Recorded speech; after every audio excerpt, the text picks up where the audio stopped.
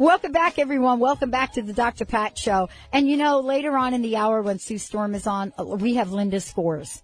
And so we'll go over them at that point in time. I'm still impressed with Brian's 10th score, so I literally don't know. Oh, we need to get your score on the first one. Do you think you can do that? Do you remember that? Yeah, we'll go over that with Sue. Grab the air check from the last half, and then you can listen to the question. We'll bring him in. We'll bring him in on the Sue Show. Okay. So because we're going to continue to talk about in terms of angels, but right now we do have an angel with us, Rob Maru from Reserveage. And here's what I love.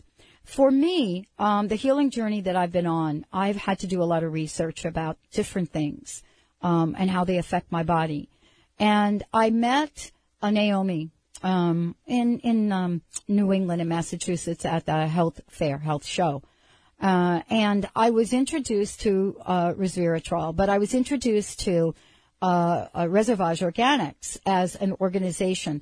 And what I was so struck by was the completely aligned vision, mission, and product line that they have in results. And what I mean by that is, if you know anything about grapes, and Benny, we did a lot of shows about grapes and pesticides and so forth.